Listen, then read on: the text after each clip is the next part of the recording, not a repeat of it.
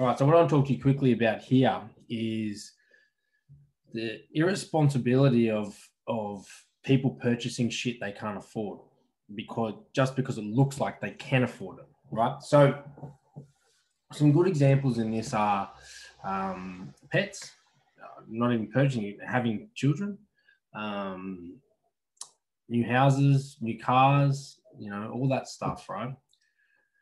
And what I'm getting at here is when you purchase something, or, can't purchase a child, but when we have a child, you've got to look past the initial, because most of these things aren't just hand your money over and it's good to go, right? Let's take pets, for example.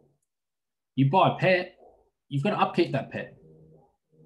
You've got to feed the pet, which can cost a lot if you want to feed it well. You've got to take it to the vet for regular checks, and they're not cheap. And God forbid something goes wrong with the pet, you've got to be able to afford that too. Yeah, you can have pet insurance, etc. You're still going to be able to pocket a couple of grand for a really big bad thing. So it's really important that, part of our job here, and this comes into, if we go into the bigger expenses, like a house, when we say to people, you can't afford that, they think we're saying that they can't afford to purchase it.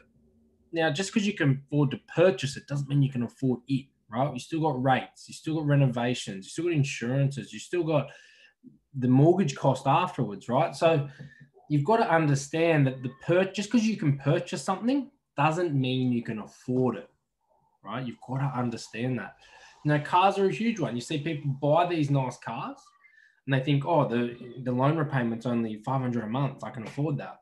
But then the insurance is $200 a month.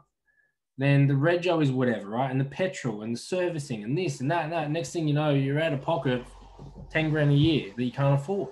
And then you wonder where all your money's gone. So it's really important that when you're making a purchase, you're looking at it and analyzing it from a position of upfront and ongoing. Yeah. What's that going to cost me upfront? Okay. Yep. I can make that purchase. How far does that set me back, et cetera, et cetera? What am I getting for my money, value for money, et cetera? And then what is the ongoing cost? Can I fund that in my cash flow? You've really got to do that analysis. Otherwise you can get undone really, really quickly.